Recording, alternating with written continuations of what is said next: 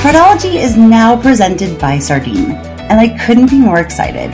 You'll get to meet their founder, Soups, and some of the team later this quarter, and you'll hear a bit more about why they've caught the attention of some of the smartest fraud leaders I know throughout crypto, fintech, financial services, and e-commerce. Thanks again to Sardine for supporting this episode of Fraudology. I hope you enjoy it.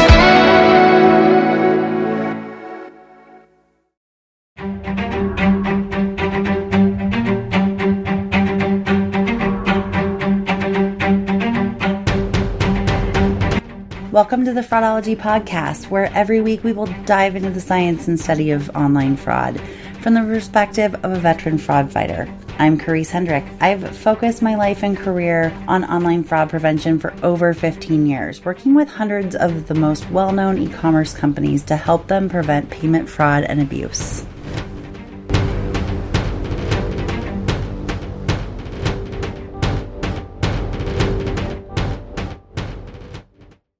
Welcome to this week's episode of Fraudology. I am glad you're here.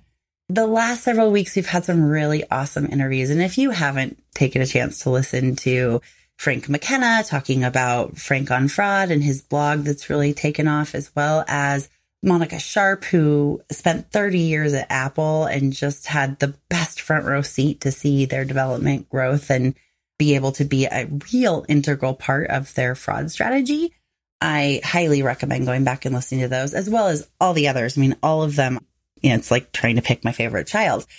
But this week is no exception for great interviews, and I wanted to just give a tiny bit of background before diving into the interview. So if you've been listening to Fraudology for a while, you probably caught episode 16 back in January with Matt Vega, who was previously in military intelligence on their counter fraud side. And when he left the military, he started in e-commerce, or went into kind of back to e-commerce, actually, if you listened to his career path. But he went into e-commerce for SOR Technologies, which is a travel company. And then at the time of the interview for Fraudology, he was ending one position and starting another. And there was about a week or two of overlap between the time that he was senior manager of fraud strategy for Instacart, and then he now is the director of fraud strategy for BlueSnap, which is a payment processor all over the world and enables payments all over the world. And Matt and I developed a friendship prior to the podcast as well as currently. And after really kind of learning how fun it is to do a podcast, he reached out to his friend Will Megson, who is also in fraud prevention, but in a different area. Will has been on the product side at Groupon, and then he was senior product manager at Lyft around some really exciting identity and fraud prevention and trust and safety projects.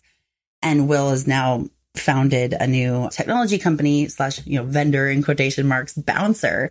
And so they started this podcast called the Fraud Technology Podcast. And I really love it. I mean, I know probably some people are like, oh, competition. But no, I mean, I think that there is more than enough room and space for more than one conversation happening because we all have different perspectives.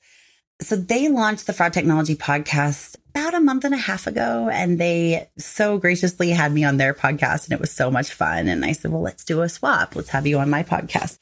And so this is the interview of Will and Matt, and they're coming from two different backgrounds. And then I come in from my third background, and we're just essentially nerding out or geeking out, depending on which phrase you prefer, about fraud. But we touch on so many different topics that I think you guys will find it really fascinating and interesting to hear it from three different perspectives, who have all been on the merchant side and who now, for lack of a better term, are more in supporting roles for merchants.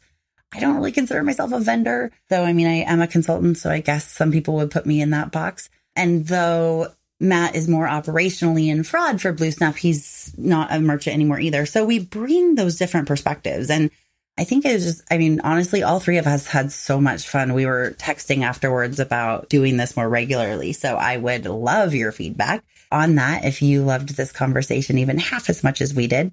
But with all of that said, I am really looking forward to you hearing us just kind of, this is similar to some of the conversations I have with fraud friends, not recorded. So looking forward to you guys listening in and to hearing what you think. So with that, I'll let you listen in on my conversation with Matt Vega and Will Megson from the Fraud Technology Podcast, and I will talk to you again next week. Well, I am so happy to have the shoe on the other foot. Welcome, Matt and Will. I've had so much fun being on your podcast, the Fraud Technology Podcast, and I'm so happy that you are now on mine. Yeah, likewise. Thanks for having us. Thanks, Chris. Excited to be here.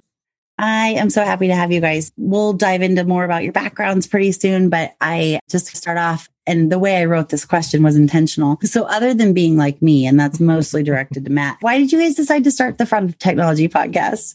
Yeah, definitely the timing was good because you had me on your podcast. Yeah. I give you all the credit in the world there. I think there's such a need right now for collaboration within the industry. And it's something that you and I have been speaking about for a long time now. And it's something that is continuously bothersome for me because the fraud networks are collaborating very closely against us, and except us on our side, and the merchants they treat it like it's an NSA compound and they can't share any information, and it's just ridiculous. Will and I have been friends for a while, and I'm obviously a big fan of what he does. And I called him up one day and was like, "Hey, we need to be collaborating more. We need to be passing out information." And sure enough, the conversation went down this rabbit hole of a podcast. And he's like, "I've been thinking about it." He's like, "That's literally on my list." I was like, Matt, you literally read my mind. We had not coordinated before that phone call. And I was like, I was about to call you to say the exact same thing. So yeah. And we just started spitballing and we went down this rabbit hole, and we both had the same kind of idea hit it from a technology standpoint, and we start like sharing best practices.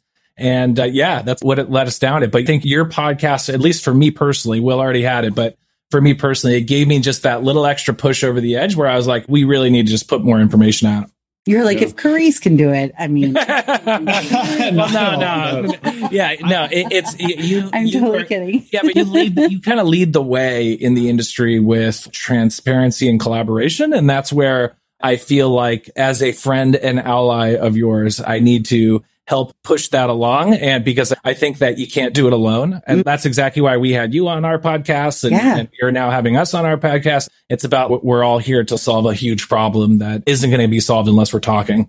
100%. And I love the fact that you guys just focus on technology, and I've enjoyed the episode so far. And I think there is definitely room for more conversations around online fraud. I mean, there's not enough content and information out there. And I've been such a proponent for collaboration and education for so long. And there are pockets of merchants that work together. And I'm very grateful that I am able to facilitate a lot of those. But there certainly is, I mean, it's not like you need a secret handshake or anything, but I don't have a lot of time to be going out to people and being like, hey, come in. And yeah, I think all the conversations being had are important. And like you said, I mean, even just like companies shouldn't be competitive with each other, they should be competitive against fraudsters. I think those of us that are passionate about education and collaboration, like the three of us, should not be competition. I mean, I don't think any of us have or are planning on getting rich off of our podcast. We're generally doing this for passion and out of love for the space and talking about this stuff. Yeah, there's no competition here. And Will, I'm curious to hear from you as far as what made you have the idea of the podcast too.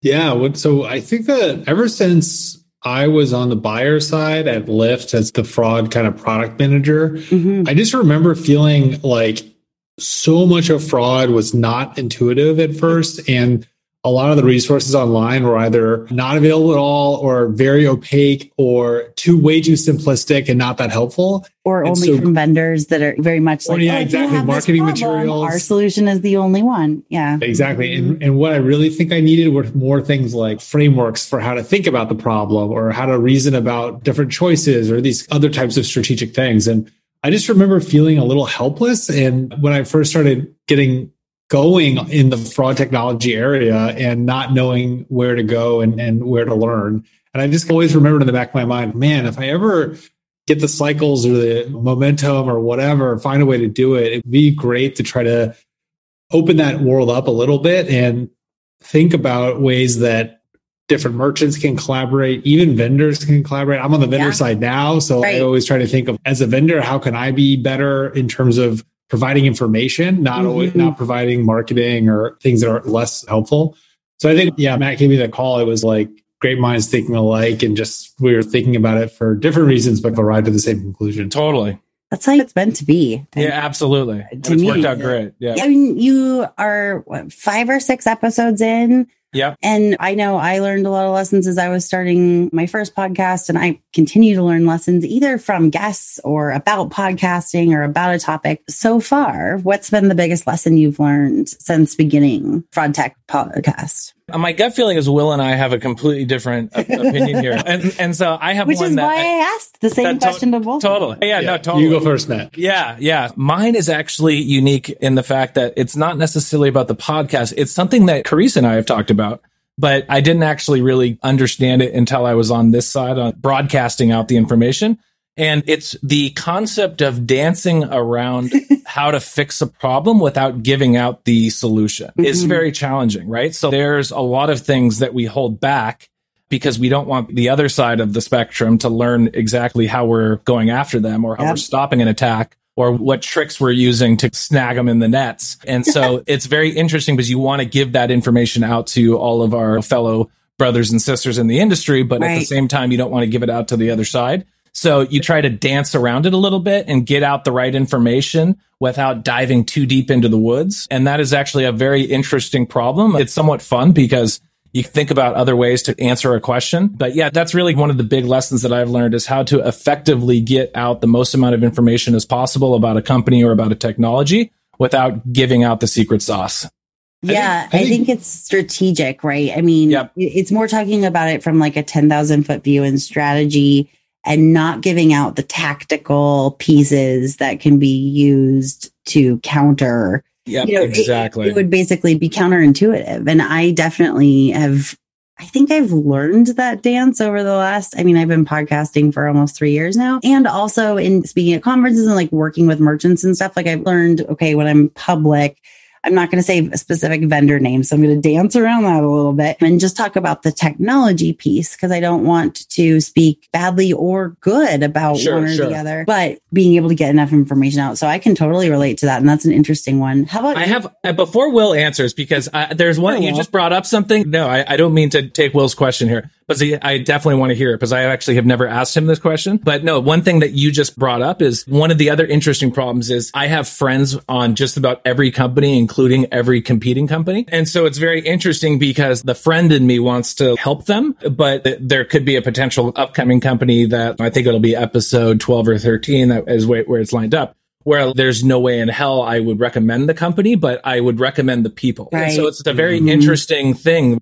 I've worked with many companies where I would hire this guy in a second. There's no way I'm going to integrate this company. It's kind of interesting when you're talking about a technology and you're like, man, this is, you want to support the people, but maybe not support luckily we haven't had that problem yet, but it's coming down the pipes. I can already feel it. But yeah, we're very lucky that everyone that we've talked to is like their friends. We've had some awesome people on the podcast. We had a blast with the guys at Frogster over in Germany that just was their completely different culture. And they don't really operate currently unofficially in the United States. So it was fun because it allowed us to openly talk about things and it really didn't impact anything that we were doing here in the US. So it was completely like in a different world. Yeah. So it was fun. During COVID, it does. Totally. Like it's a different world.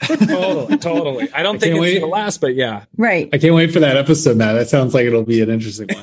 Yeah, right? Yeah, that'll be fun. Talk about dancing. You're going to get your dancing. Oh, totally. Yeah, exactly. Yeah, to your question for me, I think the thing that struck me, and we're only 6 or 7 episodes in, which I guess is a fair amount, but it's almost like how small the world is in a way, despite the different verticals, people and vendors, people as on the merchant side, or on the payment side, people working heavy in machine learning versus more rules-based stuff.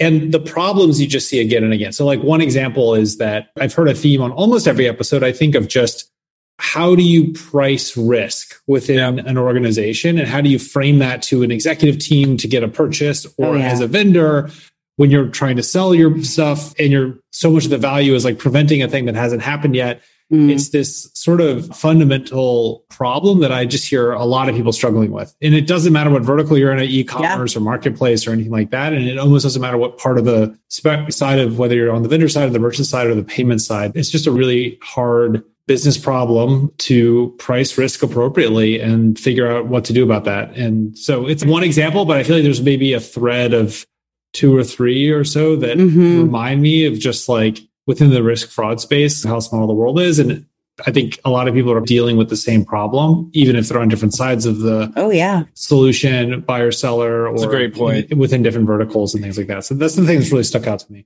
Yeah, I think there's a definite need. And this is something that I'm always trying to problem solve, these huge problems that I can't fix alone. But I do think that there is a need for almost a rebranding of risk globally over e-com, because for some reason, cybersecurity is completely accepted for spend, but yet the monetization of compromised information is, oh, you're going to touch our sales. Oh, you're going to touch our growth. And I think there's a real need for rebranding as well as socializing this at much higher than at the fraud level with executives to understand it's not just a monetary issue. It's a brand issue. It's a customer experience issue, et cetera. And by the way, maybe the last time you were in a company where fraud was addressed, it was a sales prevention mechanism, but now it can actually be sales enablement. And here's how. And I don't think merchants internally or vendors externally going in are doing their best. I think they're doing their best for themselves, but I think that there's room for growth, and myself included. I don't know. Would you agree with that too, you guys?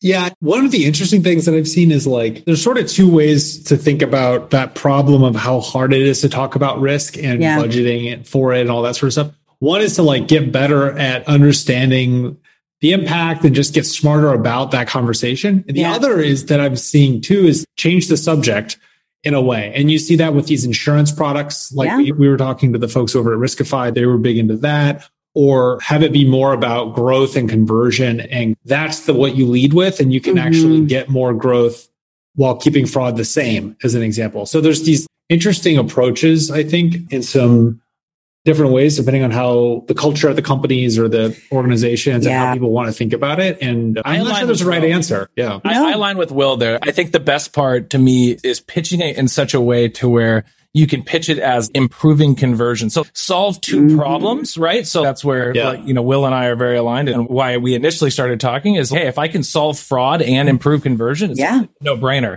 This is not going to be a hard sell for me to leadership or growth team. And if you can find innovative ways. So for example, there was a company I was at that I think we've talked about in the past where they wouldn't let me impact their growth, but they would let me impact their customer acquisition cost. So there's certain little things that you could target and find innovative ways to still solve the problem without maybe stopping or applying friction to growth. And I think that's where fraud has the hardest problem. Is fraud is just known to add friction to legitimate customers, and it's known to potentially slow the growth of the company or slow transactions or slow new account creations. And I would argue that's still true with some technology. It's completely true. Completely true. You know, legacy as well as combinations of different technology being added. That is true. And I think there's this old school, new school way of thinking about fraud. Old school is kind of, we must stop the chargebacks at all costs. And new school is how do we balance an acceptable level of risk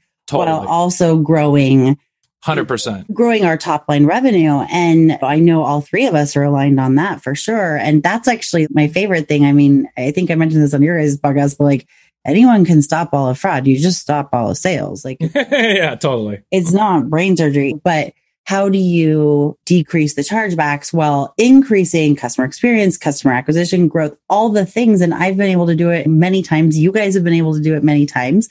But I think there's still this way of thinking internally with decision makers that, it's counter to it. It's the opposite of what we want. And I used to always tell my staff when I ran my own team that the fraudsters aren't the ones that pay your paycheck. The good customers are. And I try to remind that to my clients as well. Like, I am fully aware of who's paying for my bills. It is who's paying my invoice. It's not the fraudsters.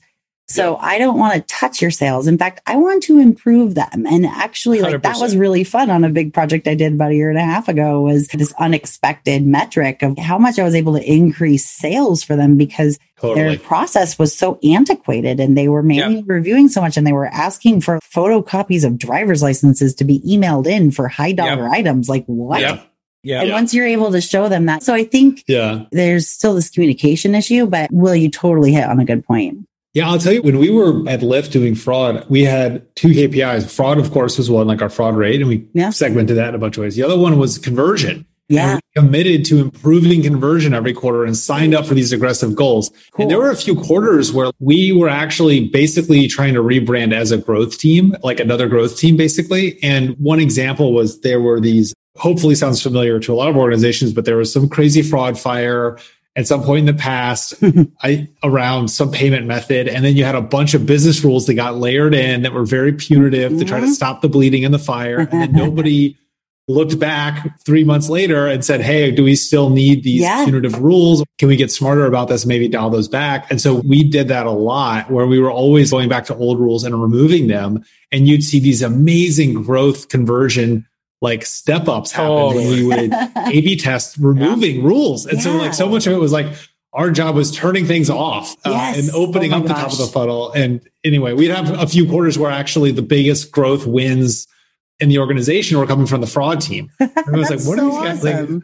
What's going on? It's very counterintuitive, but I think in the broader industry, it feels like there's these opportunities for fraud managers to brand themselves as growth teams within the company. And it's, exactly what you said, Grace. It's, you're not fighting against growth. You're like enabling growth and enabling companies to launch new business units and all sorts of other things. There's an actually interesting point that you just brought up, that there's certain metrics that are usually not tracked or identified on the fraud side that when tracked and when brought to light, you can really sell yourself. So a perfect example was, there was a company that I was with that basically we converted the fraud team from this applying friction and blocking transactions to like saving transactions, if you flip it around. And so basically we had these engines that were running and ML models potentially that were blocking legitimate customers. So we flipped it around to where let's try to save as many good customers as we can, even if we have to pick up the phone and outreach and try and save them. I don't care what we have to do. And we were bringing in $5 million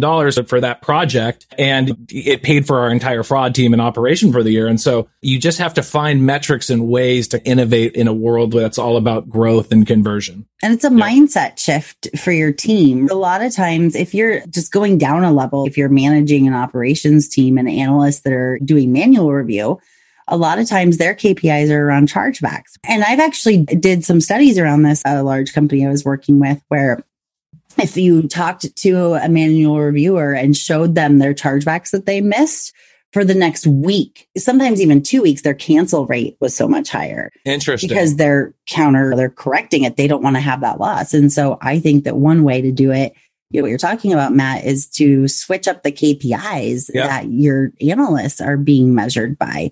And if you dive down the root and go, if I'm only showing them their mess ups and their missed fraud, and not having a QA process to show them their false positives or measuring those at all, or not having conversations about, hey, do we have rules that we can do? It's also a fun conversation to get in a room with fraud analysts and be like, we really want to change our brand within our company. Are there areas that we can change? I mean, it's crazy to me. Sometimes I love to just ask the quiet person in the room, like back when I used to go to client offices and have meetings with the team. And just be like, so is there anything you think? And like one time at the end of the day, the guy was like, customer service isn't issuing refunds anymore. They're just issuing store credit that has a 30-day expiration date. Do you think that's why our chargebacks have gone up? And I'm like, why didn't you say this at the beginning of the day? There's another thing that you made me think of was this merchant at the beginning of COVID. Their company was like really concerned about sales. And she went to them and said, hey, they had a branded item that was their brand. And so they were stopping a lot of resellers. And so she went to her leadership and said, hey, we've been stopping all these. This is how much we've been stopping. Here's an opportunity where we can turn it back on and say, okay, we're okay with people reselling our products because this is going to help us keep jobs.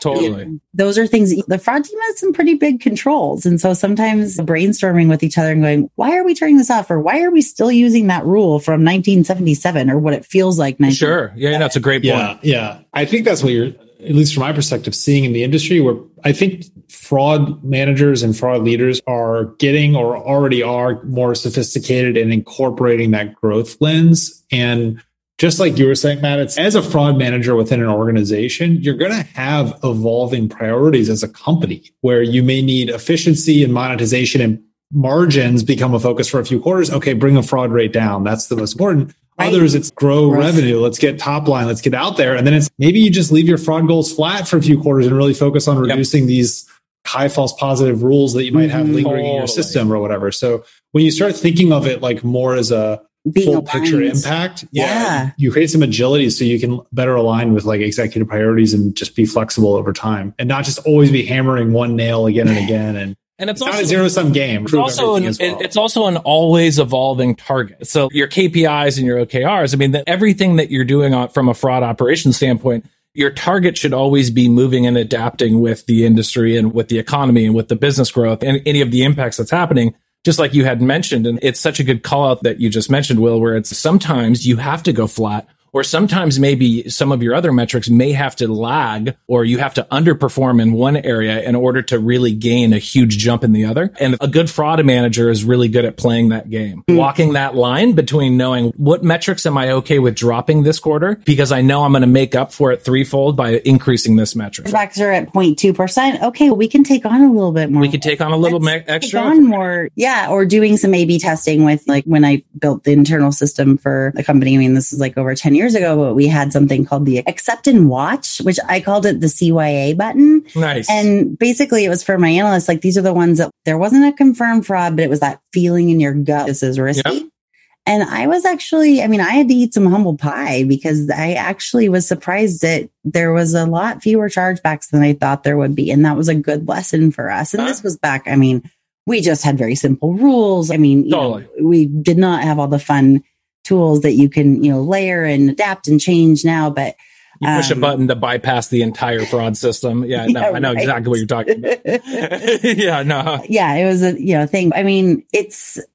Gosh, what a fun conversation though. I do think one point I would make, Will, is I think you are right in the sense that a lot of fraud leaders that are in digital first companies have adapted this way. One of the things I see just working with so many different merchants, internationally, as well as in all different verticals, companies that were brick and mortar first have much harder time adapting to that. And it mostly is a structural thing within their company. For whatever reason, they're okay with, I was going to say webcams, but it's not webcams. It's like the actual old school security videos and a loss prevention officer at the front of the store in their brick and mortar. But then anything to do with fraud, it's antiquated. And there are, some great leaders in fraud in those companies that are trying to assert themselves and say, hey, there's a new way, there's a better way. But a lot of times you've got these leadership within those companies saying fraud tool is a fraud tool. Like, why do you need to upgrade? Why machine learning over rules? Like, don't they all just do the same thing? No. Yeah. But it's a hard conversation for them to have because I don't want to say the intellect, but like the knowledge that internally in the company, they're just not moving as quickly as digital first. They're not measuring the same things. They aren't thinking the same way. They aren't moving fast and breaking things. They're several years behind from a leadership perspective. And so that can be a big challenge too. So there's so many different factions within the fraud industry. Being in San Francisco. I was going to say, yes, I think you're right. I do have a bias in the lens there because of just the environment that my experience is in, but being digital first. But I will say maybe in the defense of some of those fraud leaders at the brick and mortar, I think vendors historically, and I'm on the vendor side now, so I can say this, have done a bad job of over-promising and under-delivering on like buzzword technologies. And they'll just be like, hey, if you switch over to this machine learning, it will solve all your problems. And do your laundry and your taxes. Yeah. Growth that goes to 1 million, right? And then you spend 9 months, you do a big integration with your entire development team with all these promises that have been made. And then you end up rolling it out and it's really bumpy and painful. Yeah. And you're in this sunk cost fallacy zone because you've spent so much of it. So you're always stuck. They're like, hey, just add a few more features or continue this integration. And then you buy yourself another quarter and you maybe see a little incremental improvement, but you're something. And so there's enough horror stories out there. I feel like that some skepticism I do think is warranted with like, the shiny new tech and the stuff coming out. And I think, by the way, as a vendor, I think we've done it to ourselves. I don't think it's for sure. I agree. And I would say I really saw that change when VC money started to come into play. Yeah. And I'm very excited. One of my clients just raised their Series A. There's good reason for VC money. It helps them grow, but are several companies I can think of specifically, as well as others, that when they got the VC money, they just put so much of it into sales without training their salespeople, without their salespeople taking a moment and saying, oh, let me learn about the industry. What else is out there? They just firmly believe that their solution is the best one and the only one. And then going back to what Matt said earlier, it's the people. A lot of times, I had several people ask me over a few years. My answer has changed now to this question, even though I get asked it sometimes, but still, why do a lot of merchants choose X company? And I was like, it's the people are really nice. They develop friendships with them. They trust that person. So they believe what they say about the technology, even if that person doesn't really know what they're talking about. Yeah, that's a good point. And I think it's great that there are people making connections, but then you've got this tool. And yeah, to your point, retailers, especially, or brick and mortar or just non-digital first companies, they can't and they won't reinvest in technology every few years, even though fraud changes that fast and technology changes that fast. And they're not always making the most informed decision. I mean, and I'm not saying this as, hey, this is why you need to hire a consultant. But there are people in this world, and I'm one of them, and you guys are also, who like to be in the know of what technology's out there. And also, I get to hear the good, the bad, the ugly, what's working, what's not working. So I think that's just another reason for collaboration. It's not just about fighting the bad guys. It's also about just being informed. In some ways, some of these vendors have become social engineers, and we have to band together too. Yeah. It's the same thing around the motivation to do the community building and the podcasting, and also how hard it is to price risk in a way, because it's like fraud is a very opaque area because the fraudsters are trying to hide their behavior. They're not out in the open. You don't see them until they really come in and try to attack you. And so there's a lot of expertise and kind of walls or silos of knowledge that get built up in different areas. And yeah, I think it's all related. As the transparency continues in the best practice sharing and stuff, hopefully the quality of the vendor landscape will be forced to compete and get better because there'll be more transparency to how well those solutions are really performing. The fraudsters will be in a bad spot because they're going to have their standard, easy to implement attacks will be exposed more easily and faster. And yeah, I think it'll just help everyone and raise the tide. I agree. And it's a huge passion of mine. And I know it's of your guys's too. And we've definitely been talking off recording about some not world domination plans, but definitely ways, Matt and I teased out something way back when we recorded the interview on my podcast a couple of months ago. And we both just got super busy. I mean, he changed jobs in the middle and I've been all kinds of stuff, but it's coming soon. And I really can't wait. Like, I want it to not get built and I just want it to be in production. I'm so excited for it because I know the need is there so badly. Yeah. So I knew this would happen, which is why I just drafted a couple of questions. Like, I knew we would just go, and this is exactly what I think is really fun for people to hear. But moving on, one question that comes up when talking to merchants, especially the ones that are new to getting chargebacks or seeing fraud, is like, why me? Like, why did they target our company? It's similar when you talk to a cardholder, but in a different way. But I think it's a good topic. And Matt actually suggested this. I think being at a PSP now, you're talking to a lot of merchants that are maybe new to seeing fraud as well. And that's probably part of it. But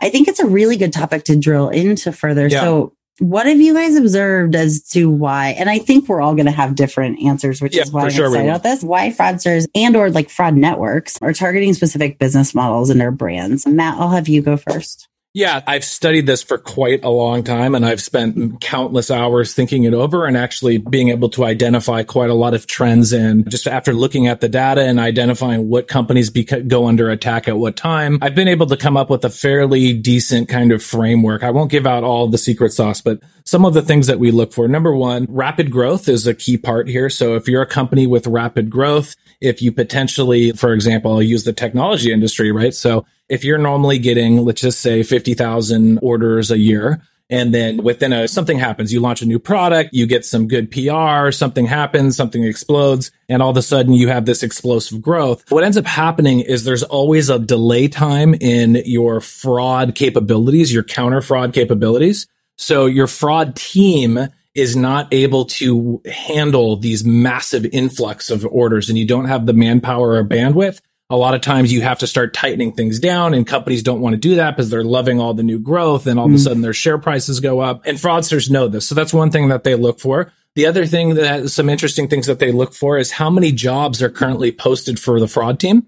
So that's interesting. That's one that I've been able to basically very confidently being able to lock down is if they have, for example, a fraud management slot and 2 new fraud analyst slots. That's a great company to target. The other thing that they're going to look for is they're going to look for terms and conditions. They're going to see if they can find weaknesses within your terms and conditions, potentially some sort of exploit there. That is fun. So I would say really you have this combination of different things that they look for. The other thing that they look for is companies that seem weak. So I'll give you an example. Companies that do not have a fraud team is another company that they're going to target. Companies where they simply don't have the expertise. And by the way, if anyone wants to know how they do that, including, by the way, huge governments across the world, if they want to know what company has what within the org chart or organization, LinkedIn, by the way, completely open source. So I can go on LinkedIn and I can open a company and I can say, okay, here's their org structure. Here's the teams. Here's the analysts that work for them. I can open a fraud analyst LinkedIn page and I can identify what weaknesses they're going to have based on their experience. So I could potentially say this person probably has very little account takeover experience based on the companies they've worked for and based on the fraud that they've likely experienced. So I'm going to actually target this type of attack. And I'm talking more about the sophisticated fraud networks. That's where they go into that level of detail. But I would say at the end of the day, your terms and conditions, how many fraud positions you have, rapid growth. And the other thing is what technology you're using, especially as, by the way, I give all credit to Crease on this one with the new laws that are placed in certain locations, like the state of California and other locations. GDPR. You have to share your data. You have to be more transparent. Yeah, you have to be transparent now about who you're sharing your data with. And of course, fraudsters know that, and they're going to identify potentially using vendors that are weaker than others or using technologies that might not be as up to date. And by the way, they have a full sophisticated list that I'm sure Q6 Cyber can give you that will tell you exactly what companies they're going to attack or which ones have the exploits. And that's what they target. So those are some high level wins. Yeah. And just to add on that last point, and then I want to hear from Will. Yeah, I never have to worry about you stealing my ideas. And I appreciate that. But you did give me credit. I mean, I don't know if it's an idea, it's just an observation. Yeah. So I'm starting to find that merchants that are all using the same technology will all reach out to me about very similar exploits. Specifically, one example is whitelist fraud. So there's definitely at least one fraud network that, is purchasing a rather small dollar item on merchant A that uses the same consortium. And then they wait a little bit or sometimes they don't even have to wait that long, but they wait a little bit and then they go find merchant B and place a very high dollar order with the same information, the same email, the same card, whatever it is. I mean, a lot of times they're not going to wait on the same card, but like the same identifiers. And they know that because a chargeback hasn't come in yet, or they used a prepaid card for the first purchase, so there is no chargeback, they'll then exploit that, knowing that, that system puts a pretty high number value in their scoring system on orders that have been placed that haven't had chargebacks. And to my knowledge, they don't have a timeline. So they aren't saying no chargebacks within 90 days. They're saying 90 days or more. They're saying, 10 days without a chargeback, that has the same value as an account that has 200 days with no chargeback. And so that's just one example of sometimes a merchant won't even tell me what fraud tool they're using. And they're like, we're seeing this and this is what it looks like. And I'm like, I know who you use.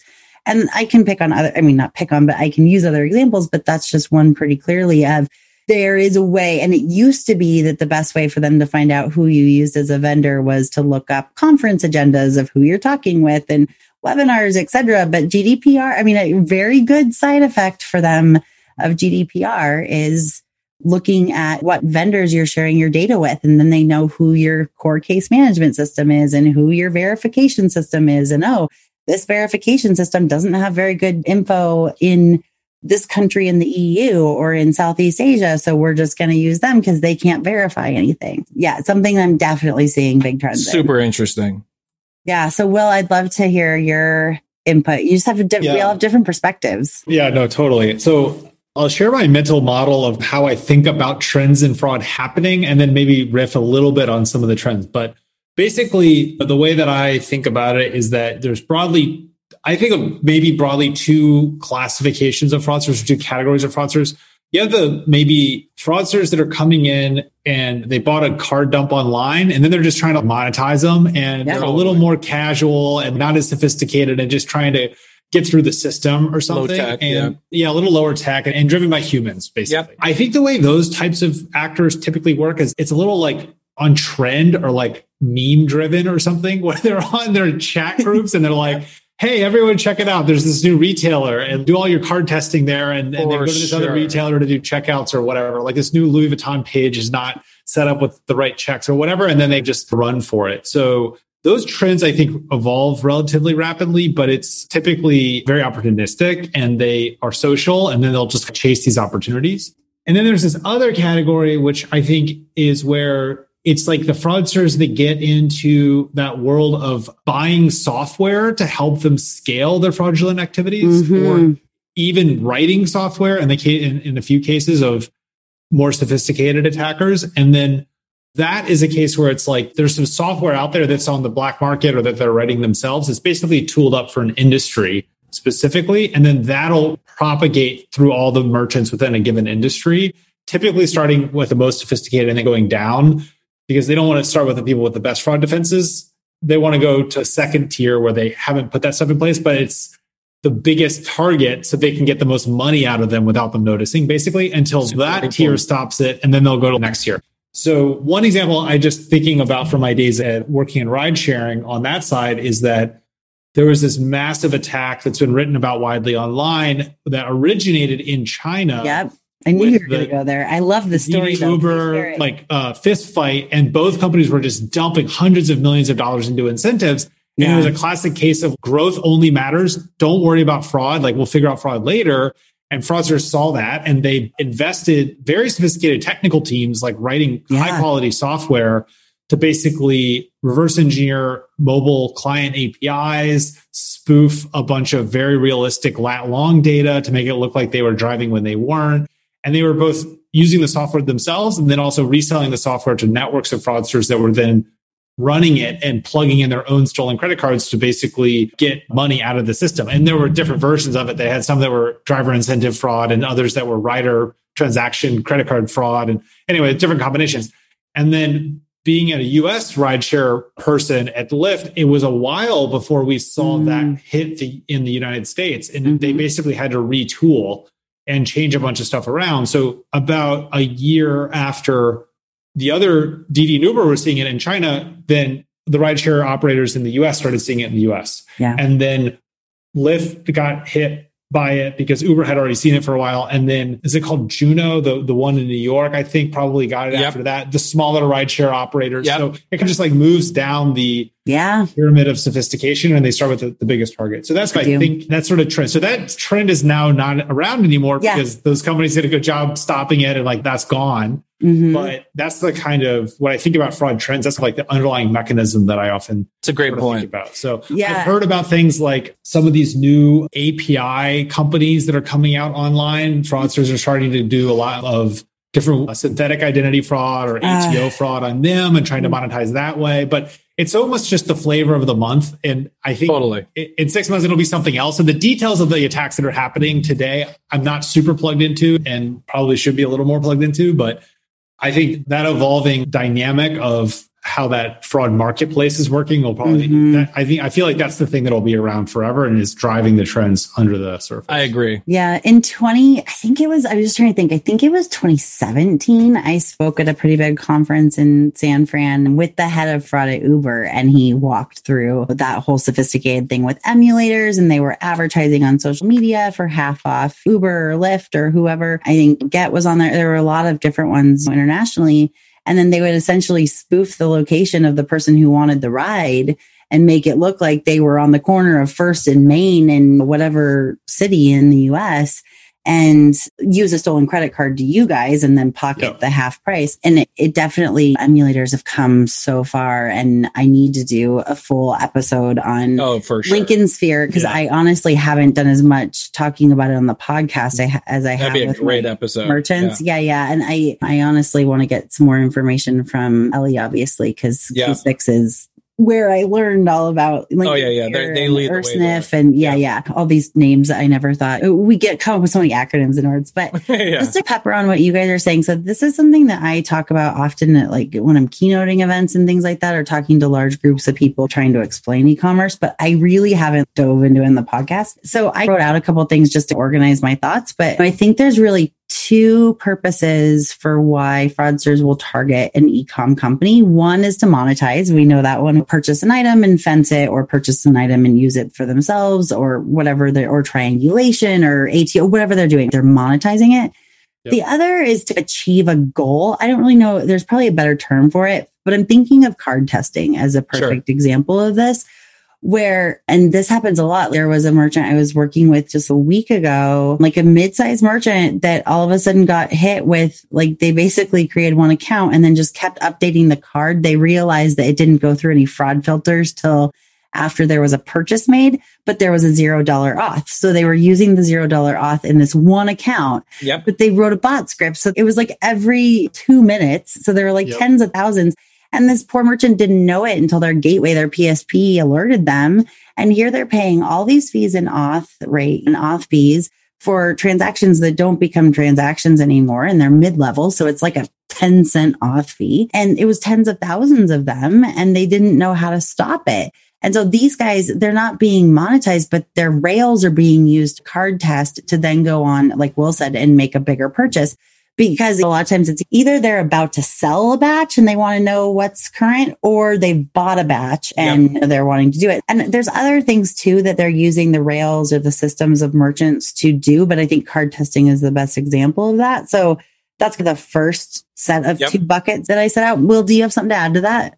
I was just thinking out loud. It's a weird part about fraud, and it's and the interesting part about it is that it is an ecosystem of people that are selling different components of fraud into that was something else I was going to say. Yeah. So in the case of a card tester, they actually might be monetizing in the sense that their deliverable on the market is like a pre-vetted list of credit cards. And that can sell for a lot more than like a random dump that they haven't done any auths on top of. It could be also that they are $0 authing all the cards to then themselves go use and try to buy stolen goods with or something else. But in the first case, they're actually just buying or stealing credit cards and then increasing their quality by ensuring that they're all valid so they can sell it at a premium. That's definitely something we've seen change over time. Like it used to be that the same person would do end to end. Right. You know, like back in Brett Johnson's days, like you had to learn all the things. Now it is an ecosystem, and there are people who are card testing. There are people who are selling those cards, and that is all they do. That is their company. There are others that are setting up accounts. There are others that are doing ATO and then selling them. There are others that are accessing email inboxes. There are others, but then there's this whole fraud as a service that I've started to talk about with refunding or with carding for you. There's so many spinoffs. Like this is something that I really want to write out and provide, I don't know, as some kind of resource. Oh, it'd be totally. Just spider it out. I think this is one thing that was very non-intuitive to me when I first started thinking about fraud and working on it is I think as a fraud manager, you always think there's no way that a software engineer that's malicious is going to sit down and write code to take advantage of my app and then go through it. But what you need to realize is that what will be more likely to happen is that there's a fraudster who's just found your application and is buying a generic software package that has 95% of the work done for them. And then they're just making a few configuration changes to configure it to your business. 100%. And then they're like off to the races. So it's not like they're building some huge custom application. They're building like a Shopify. It's a cookie cutter. Or like a Squarespace for fraud instead of building websites or whatever. So it's pretty easy for them to stitch together a few things and then go. And by the way, Chris, the story that you described, it makes my skin crawl because that is exactly why we have these arguments about integrating your fraud solution pre-auth instead of post-auth. So I can tell you how many times there's absolutely a super important need for post-auth, especially on fraud side, but there's also a huge need for pre-auth. And that's couldn't agree more. Yeah, that but for small mid, I mean, it's. I know. No, I know. And I had to give some very creative solutions. I was like, okay, here's how you stop it today. Here's how you stop it for the next few weeks, and then here's how you stop it forever. Totally. Not forever, but like it speaks to. There used to be a time where it was easy, and in some ways it wasn't that long ago when there have been some pavement facilitators that are in their growth phase that kind of had a similar mindset of, oh, we just need to have as many accounts as possible and we'll worry about fraud later. And when those were building very quickly, it was extremely easy for fraudsters to test cards because they could just get their own merchant account and just run them through for $1 each or whatever. Or they could even test them and then run them for 500 or 1,000 or whatever for their imaginary services. But as those are starting to lock up more, that's where they have to start getting more creative. And so it's either a function of their business, like it's a piece of it, or they're monetizing it. That's kind of the first thing. And then I think too, it's sophisticated, not sophisticated, et cetera. But I think there's also a brand component as well as a service component. So are they looking for, usually don't like to say names, but these are going to be the popular things that everybody sells and buys. Are they looking for a GoPro or a Dyson vacuum or an iPhone? And they know that they can't go to Apple or GoPro or Dyson anymore because they used to have a target on their back, similar to what Will's talking about. They'll go to the top of the mountain first. And as soon as the top of the mountain figures out how to solve that problem, they trickle down. So then they're going to resellers. Yep. And like a painful one is camera resellers because the profit margin is so razor thin. Yep. But they're out the whole camera. And some of these lenses can be over $1,000. Totally. And I know that's just one example. Travels like that. There's a lot of them that have razor thin margins, but fraudsters don't really care. It's not like they're saying, okay, I really want to defraud X merchant. It's I want to get that thing. I want to get that trip, that airline ticket, that whatever it is. And so they're not targeting Joe Schmo's website. They're targeting, oh, Joe Schmo's website sells this item that I know consumers are going to buy from me for a premium price. Yep. So, I mean, we could obviously talk about this for a long time and I wrote down other things too, but I think too, there's a situation of a loaner versus a network. There's the difference between state sponsored versus just random group of people. Sure. And when you've been in fraud for as long as the three of us have, I think you can get used to looking at the data and going, oh, this looks more like state sponsored than a loaner, or this could be like a team of smart teenagers or street gangs or whatever, just based on their MOs and their the state sponsored ones are the ones that get scary. Those are where it starts. And that's your specialty, Matt. Yeah, that's I was going to say I have very little experience in that area. That's where Matt. That's where I start Can getting. I phone a friend? That's where my skin starts crawling. And once when you've experienced it and have seen it before, it stands out to you. It's really easy to identify because I can't talk too much here, but it just when you see it, you do. And I've seen it a couple times. Your hair on the back of your neck starts raising because this is so far. I mean, like not only that, there's like geopolitical implications. There's so many other things that people don't think about that have to go into this. And what are they doing it to fund, right? I mean, in some cases, it's a fact of, oh, Americans have so much money. Don't worry about it. We're just going to steal from here or there. Next thing you know, they're funding a nuclear weapon. Factions. That's what I was just going to say. Yeah, it's factions of maybe there's some ties to state-sponsored stuff, but they're on their own. Yep. And maybe they get some great data after there was a state-sponsored breach and the state intelligence agency combs through for the data they want, and then they chum the waters and give their buddies in these little factions, they're like tentacles out of these intelligence agencies. They give them that data to go monetize, or other times they're doing it to fund something specifically. And I mean, obviously I'm preaching to the converted here. Matt knows more than I do, but totally. I think I'm just like talking about it more generally to help you. These are the kinds of things that Matt and I nerd out about for 3 hours until his phone dies. And his wife is, are you going to feed our animals? Totally. And I mean, sometimes those aren't as important for a merchant to identify as what's the problem and how do we fix it. But I do think that the why is important because it can be factored in how to fix it. Because you can also know, okay, if this is this kind of group, I know what they're doing now, but I can also guess what they're going to do the next 3, 4, 5 steps. So that if we're implementing new technology, we can implement it not just for this one problem, but for the next 5 steps.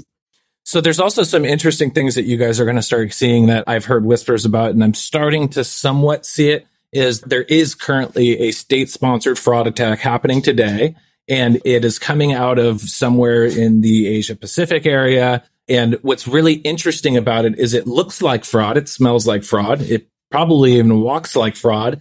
But the actual purpose is to actually gather data.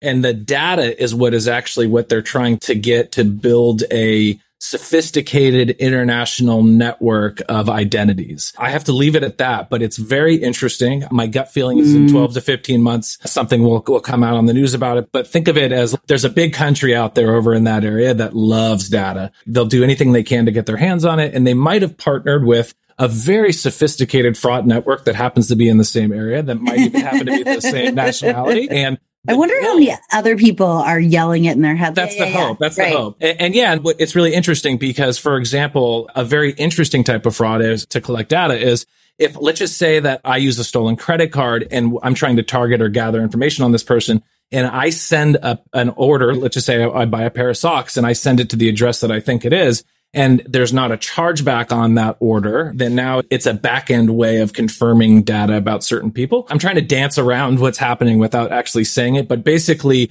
they're using it to gather intelligence in a very new and unique way that I have never seen before. And it's so smart. It's such a good way to do it. Yeah, it's such a good way to do it. Having been like my entire lens being on the merchant side and from my history and thinking about kind of e-commerce fraud and the world of monetizing around fraud, it's almost like fraud as a strategy to get an informational advantage is so scary to think about. Yeah, it's just nuts. Yeah. And they're so sophisticated. When you start going down the state funded route, the money and resources, and by the way, you're protected in the most beautiful bubble you've ever seen. You have no concerns. You will try things that the standard fraud networks wouldn't try because maybe they're worried about the identity or getting caught or some sort of really big, they're not going to hack the NSA. Start looking at these recent hacks on the federal government. And these are things now people are becoming more confident in the attempts. And so the fraud is going to be becoming more confident. And there's also, how many fraudsters, by the way, do you guys know that have been arrested recently?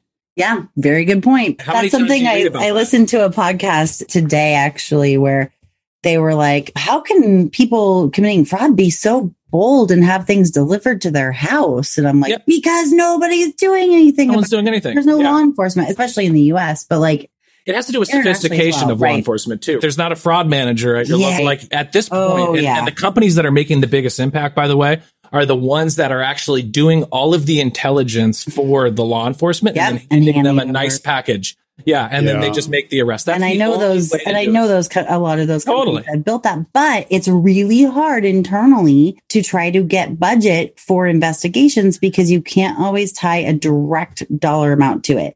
Because restitution, et cetera. Now, it is a very good preventative. It's the same reason why in the dressing room of most retailers, I mean, not that I've been in one in a long time, but they usually say they'll prosecute people who shoplift, right? Yep. There was a very large company. I mean, they're still around, but they were one of the first that I knew to hire someone out of the Secret Service to build an investigative unit. And they created these huge investigations. And then they made sure that when those arrests happened, they were not only coordinated internationally so they couldn't tip anyone off, but they made sure that those made serious headlines. Yeah, totally. They worked with their PR department. Yeah. And then next thing you know, those are being posted all over in different ways. And that's such a good strategy. But you have to have, back to what Will was talking about, right? Like you have to have the whole company understanding that's a really smart way of strategy to explain like, hey, don't mess with us. But it isn't going to have a direct, I mean, it is going to be a cost center more or less, but it is going to have a huge deterrence eventually. Not only that, but also you get some serious satisfaction of these guys committed millions of dollars of fraud on our network, and we get to at least know that they're going to stand in trial. But you bring up such a good point, Matt, that there's, I mean, and there's obviously, there's street gangs, especially with COVID, but even before that have been going from drugs and violence to carding. For because not only because it's less violent and less risky, but because if they are caught, and that is a capital if. Yep. Yeah. They know that the time served is going to be so much less than even for a dime bag. Oh, totally. Serious need for reform. I mean, obviously we're speaking mostly US centric here, but for sure, even in Europe and in other countries, and as you say, in state sponsored, like they're untouchable, and that makes it scary too. But the other thing is, if you're really good, and if you come from a cyber background or cybersecurity guys, like the cyber fraud guys are if you're good, it is almost impossible to get caught. And that is what's so challenging about the problem, is that these are repeat offenders in most cases. Mm-hmm. This is not, I mean, yes, of course, the 16-year-old that goes on Reddit and learns about how to commit fraud. I mean, you have those or for buys sure. Bob's refunding book. Yeah, totally. Right. Bible. Yeah. Totally. Yeah. But I mean, those are easy. Those are easy to catch, and usually you scare them off. It's not a big deal. But the guys, there is some massive fraud networks that are, by the way, like we talk about how, yeah, I've been in for 15 years. You've been in for 30 years, been in for 20 years. By the way, they are having the same conversations about how long they've been in. And so that's the crazy part and that's the hard part, is that all of these things that the veterans in the industry are like, we've seen this before. We know this is happening. We know how to solve this problem. Yeah. And they know the same thing. Yeah. They see new technology. We know how Carice is going to solve this, so we're going to do it this way. It's always this chess game. They know all the tools in the toolbox. And so they can go, oh, okay, so this company put in this measure. Oh, we'll use that tool that we used years ago. And that's why it's the ultimate chess game. Yeah. And I find just like how much I feel like a fraud historian sometimes. Oh, for sure. Like sometimes I'm like, how could I do this with 2 years of fraud knowledge? I couldn't. I mean, not even just as a consultant, but working with these high level companies that are getting those sophisticated attacks, because you're like, oh yeah, I've seen this before, or I've seen this in a different vertical. I've seen this over in gaming and ticketing, because they usually get hit first with the more sophisticated things for digital goods first, because it's much faster and harder and more challenging. If it works in digital, it's going to work in physical easy. So, I mean, there's so many different things. So I know we could talk about this forever, but we need to wrap it up at some point. There are other questions on here. So obviously I think we need to have a part 2. I think that would be super fun. On both sides. Sounds great. Yeah. But I do want to ask, I really am curious and would love to have you spend just a couple of minutes talking about Bouncer, because I think what's really cool is when merchants, and I'm seeing this with Sumatra. I had Monica Sharp on last week with a couple other companies coming up that are these smaller startups that I like to keep my eye on, not just because people are like, what's new, but I just am a geek about it. You're merchants who see a problem that needs to be solved in the wild, so to speak, and then put such a strong problem, or that you have such a strong solution that you go out and create this company. You didn't become a vendor because, you wanted to go work, you filled out a resume and sent it. So a vendor because you're creating a product and a company. So I'd love for you to talk a little bit about the problem behind why you guys created Bouncer, and then how you're solving that problem.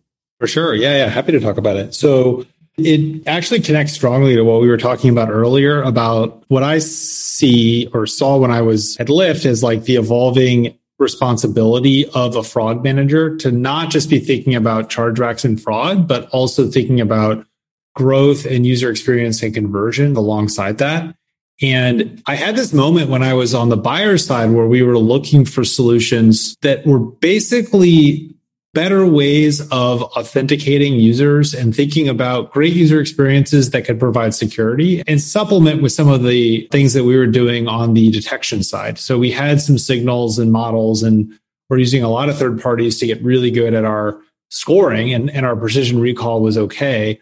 But then this question kept coming up of, okay, we have 1% of our users that we think are a gray area, higher risk. What do we do now? And when we came to that question, it was like, there weren't a lot of great answers out there. We were using contact support, or we tried out things like a micro deposit to your bank account to prove account ownership, or some of these other things. But all those form factors were quite clunky.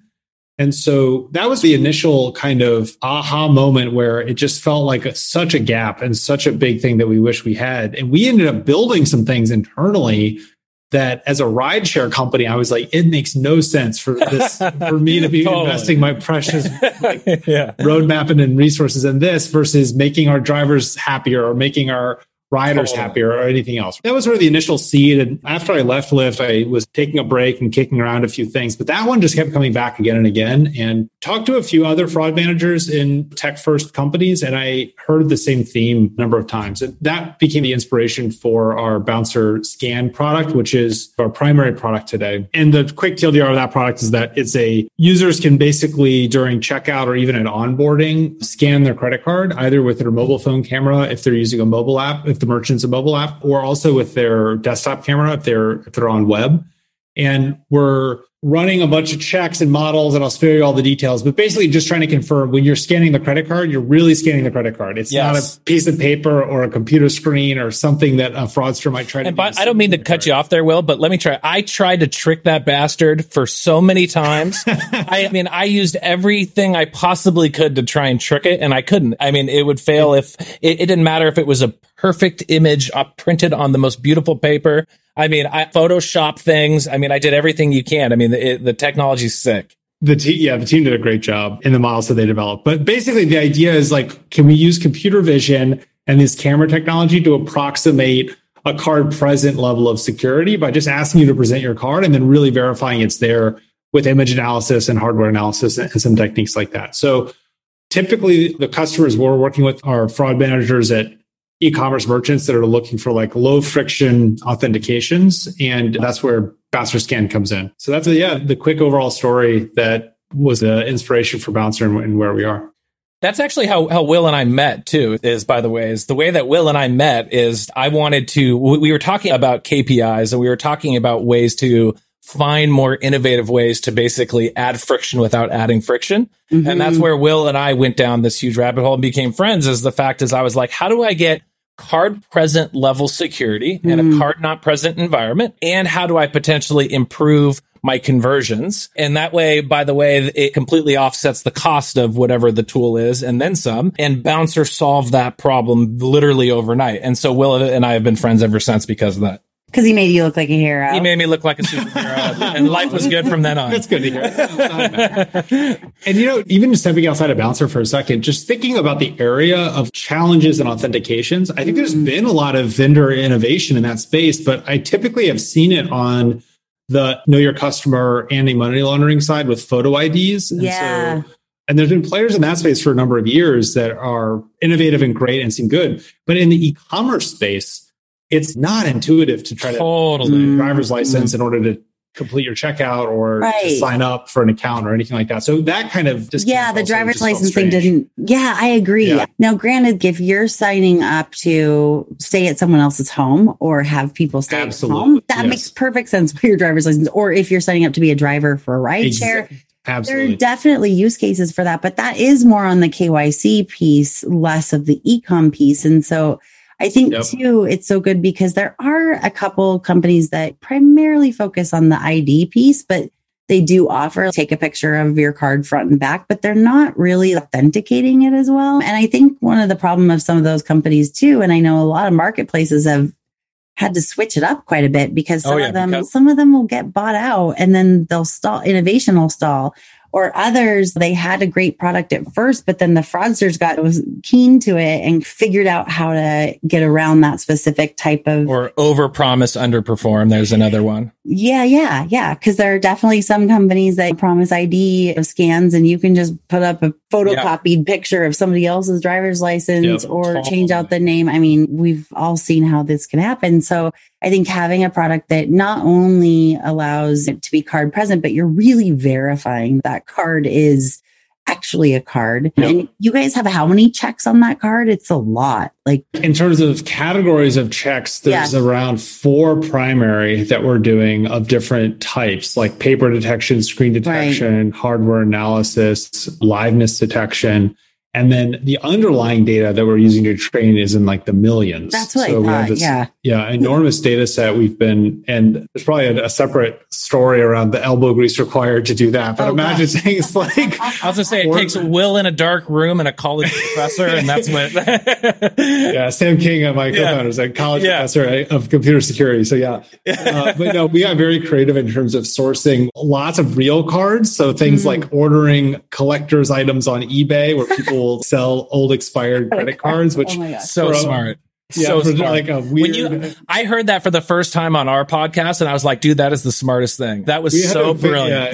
Who would have guessed that's a market? I didn't. That's great. I worked with a company that has a lot of different art on their gift cards. There is a whole market for gift cards with $0 on it. Just because it has a pretty picture, because this company likes to do special edition for different holidays. Yeah. different locations or all that other stuff. So there's this whole sub-market for gift cards that have no value, which you could also use for fraud, of course. But that actually sounds like a really fun story for next time. Like, I mean, gosh, my editor already is going to be like, this is a long one. Yeah, we'll leave it there. But she's used to it. And also I have a teenager to go pick up at a friend's house. So I'm like, conscious of that. That shows though, just your ingenuity as well as how much you were committed to it. And I have to wonder if because you were the end user at one point and you definitely had probably been overpromised, underdelivered, et cetera, how much e-commerce merchants rely on that technology. So you went above and beyond to make sure that was going to be reliable. Yeah. And the thing that always got me fired up and still does today is it's actually not the fraudsters. Like, I want to stop fraud and get them out of the system, but it's more the false positives. It's like every time you take a good user and you get in their way and you tell them they can't use your service because you made a mistake,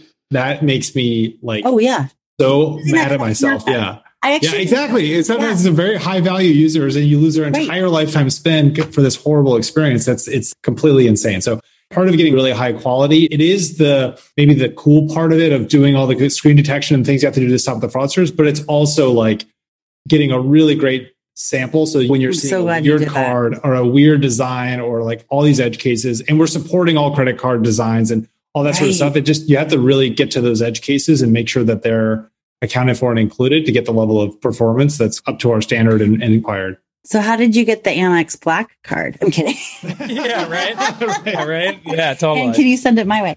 I think one quick question I feel like people are going to be asking when they so first of all, I have to say, I really applaud the fact that your focus is more on the good customers and making sure that if their card is good and all that, they can just pass through all the rest. And that's the reason why I really enjoy working with Identic as well, which the three of us were just talking about before recording. And I'm going to make an intro to you guys because I think there's some synergy there in focusing on the 95% that's good and getting those out of the funnel even, right? If you feel really confident about it, you can get them out of the funnel. You can cut down your costs on all your other fraud technology, but also you're giving them a seamless experience. So that's the first thing, like huge kudos to you. And I think that only because you were a merchant in product would you think of those things. And that's why it's I agree such a cool with that thing. Yeah. There's just too many products that I see that I'm like, you've never been an end user, have you? And it's a difference between somebody reading an owner's manual for a specific car and then actually it's like if you're building it for yourself, that's always a good place to start. Totally.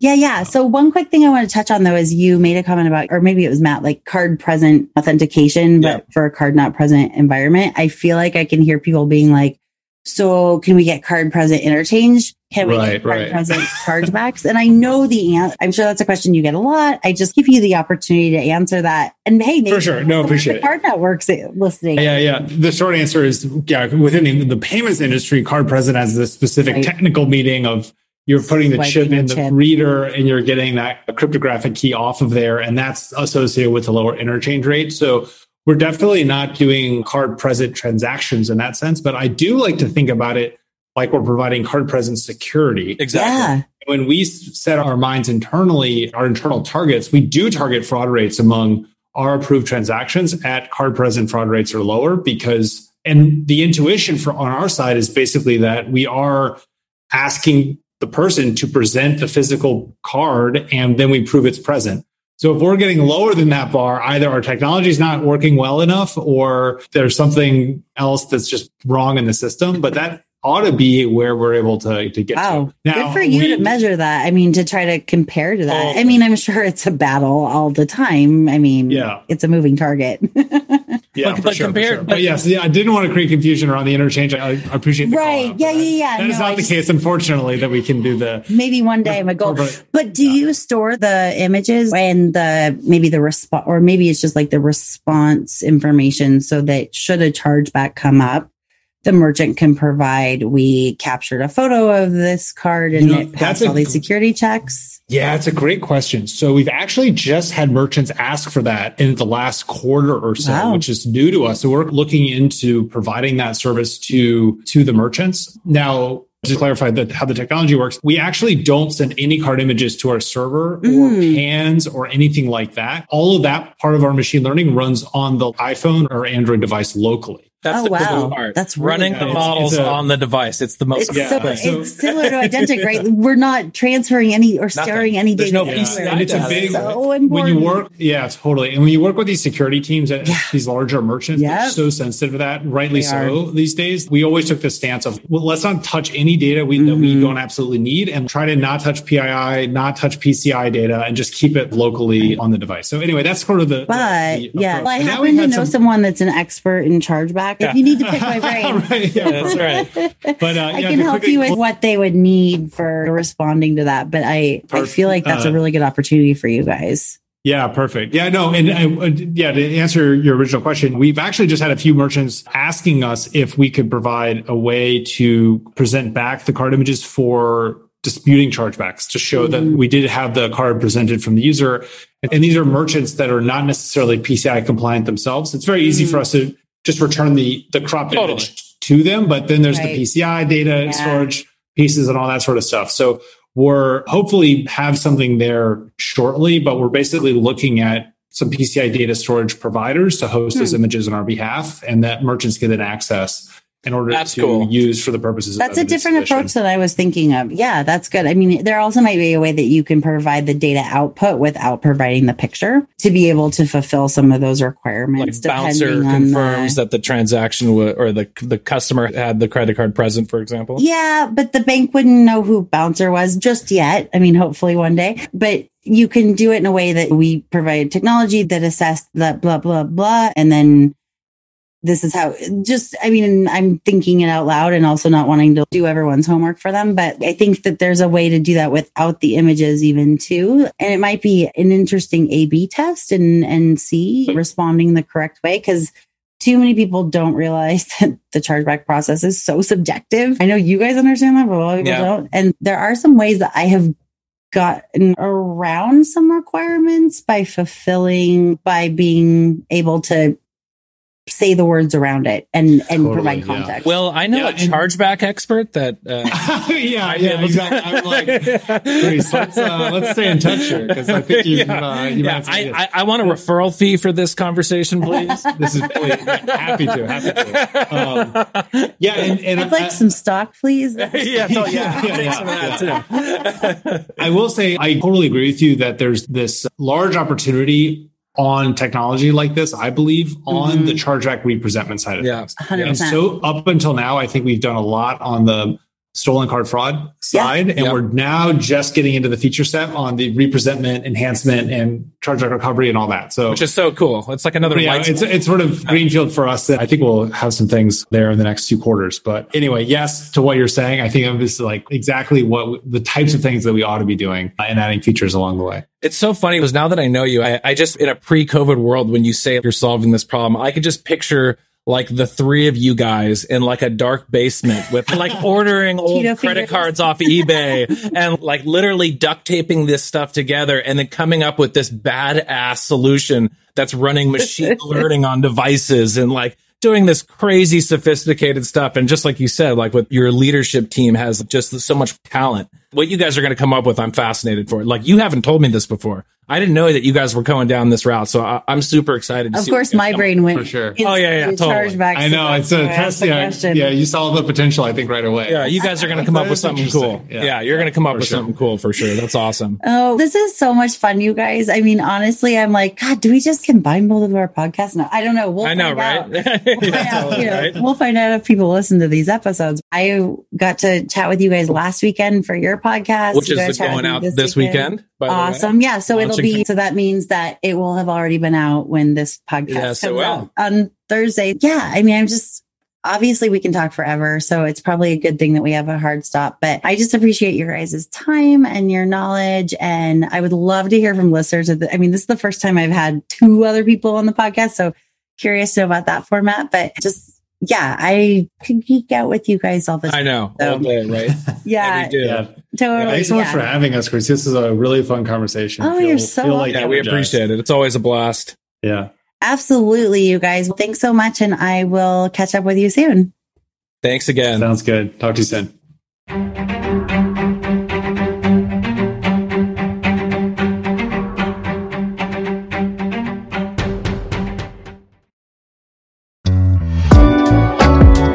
again to Sardine for sponsoring this episode of Fraudology and for supporting information sharing and collaboration across the FraudFighter ecosystem. You can learn more about the team and their mission at Sardine via the link in today's episode description.